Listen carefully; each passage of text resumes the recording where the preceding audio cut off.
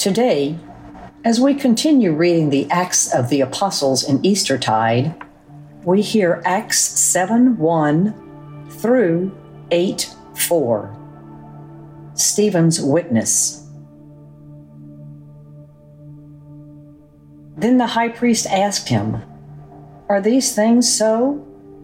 And Stephen replied, "Brothers and fathers, listen to me.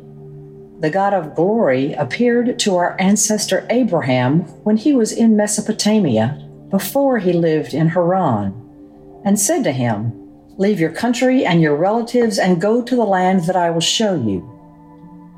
Then he left the country of the Chaldeans and settled in Haran. After his father died, God had him move from there to this country in which you are now living.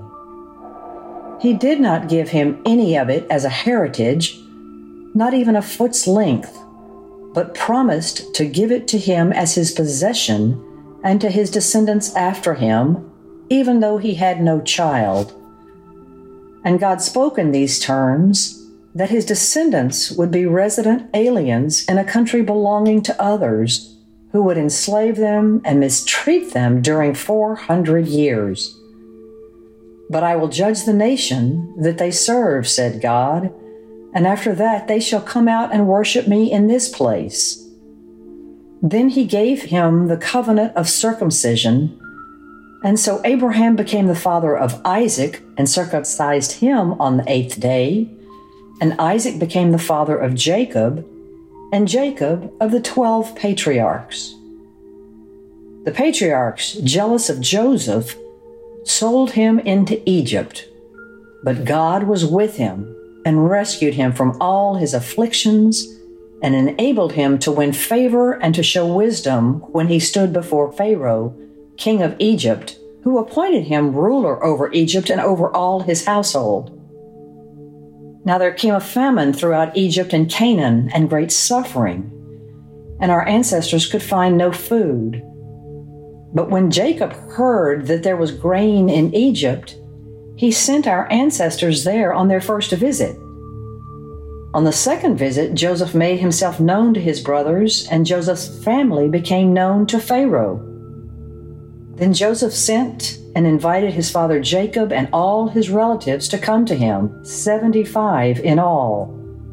So Jacob went down to Egypt. He himself died there as well as our ancestors, and their bodies were brought back to Shechem and laid in the tomb that Abraham had bought for a sum of silver from the sons of Hamor in Shechem.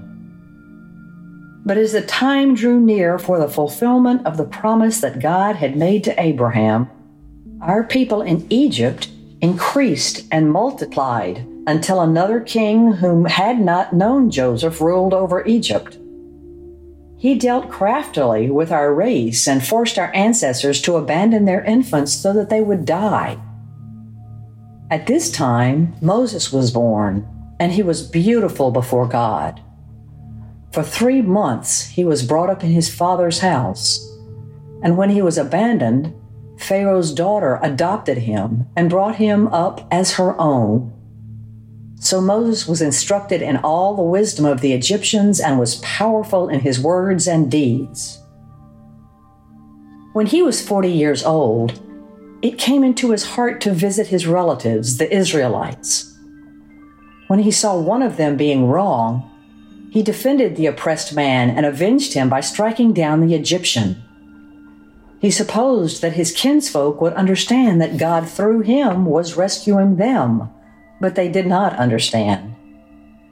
The next day he came to some of them as they were quarreling and tried to reconcile them, saying, "Men, you are brothers.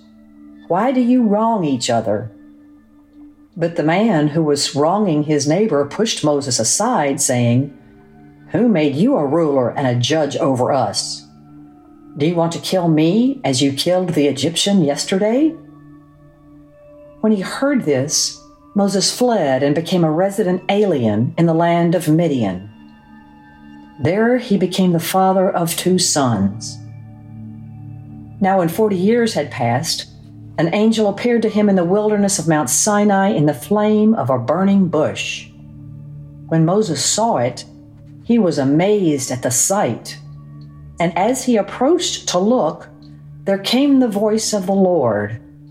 I am the God of your ancestors, the God of Abraham, Isaac, and Jacob. Moses began to tremble and did not dare to look. Then the Lord said to him, Take off the sandals from your feet, for the place where you are standing is holy ground. I have surely seen the mistreatment of my people who are in Egypt and have heard their groaning, and I have come down to rescue them. Come now, I will send you to Egypt. It was this Moses whom they rejected when they said, Who made you a ruler and a judge, and whom God now sent as both ruler and liberator through the angel who appeared to him in the bush. He led them out, having performed wonders and signs in Egypt, at the Red Sea, and in the wilderness for 40 years. This is the Moses who said to the Israelites, God will raise up a prophet for you from your own people as he raised me up. He is the one who was in the congregation in the wilderness with the angel who spoke to him at Mount Sinai and with our ancestors. And he received living oracles to give to us. Our ancestors were unwilling to obey him. Instead, they pushed him aside, and in their hearts they turned back to Egypt, saying to Aaron, Make gods for us who will lead the way for us. As for this Moses who led us out from the land of Egypt, we do not know what has happened to him. At that time they made a calf, offered a sacrifice to the idol, and reveled in the works of their hands. But God turned away from them and handed them over to worship the host of heaven, as it is written in the book of the prophets, Did you offer to me slain victims and sacrifices 40 years in the wilderness, O house of Israel? No, you took along the tent of Moloch and the star of your god Rephan, the images that you made to worship, so I will remove you beyond Babylon. Our ancestors had the tent of testimony in the wilderness, as God directed when he spoke to Moses, ordering him to make it according to the pattern he had seen. Our ancestors in turn brought it in with Joshua when they dispossessed the nations that God drove out before our ancestors. And it was there until the time of David, who found favor with God and asked that he might find a dwelling place for the house of Jacob. But it was Solomon who built a house for him. Yet the Most High does not dwell in houses made with human hands, as the prophet says, Heaven is my throne, and the earth is my footstool. What kind of house will you build for me, says the Lord? Or what is the place of my rest?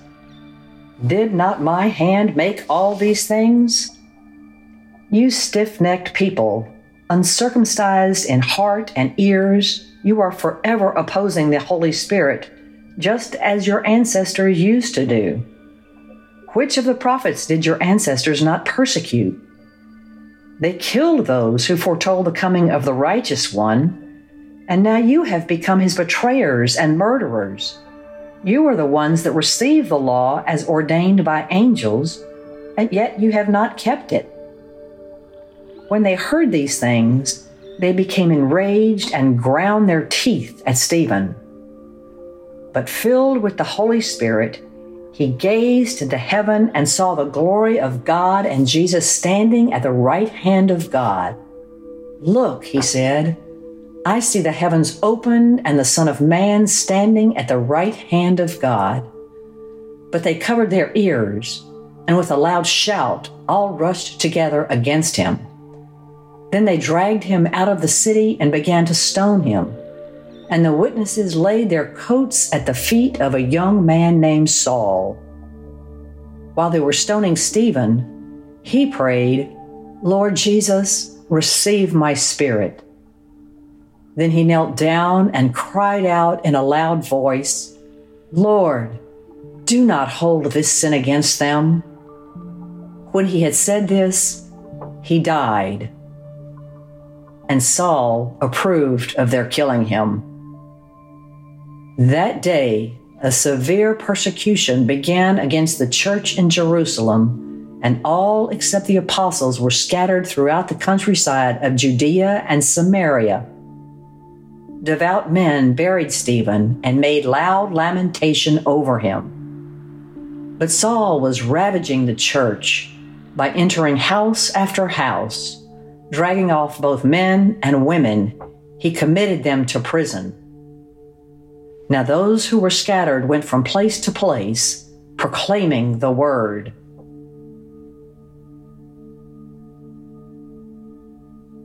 To learn more about this offering, please visit stjames.org/acts.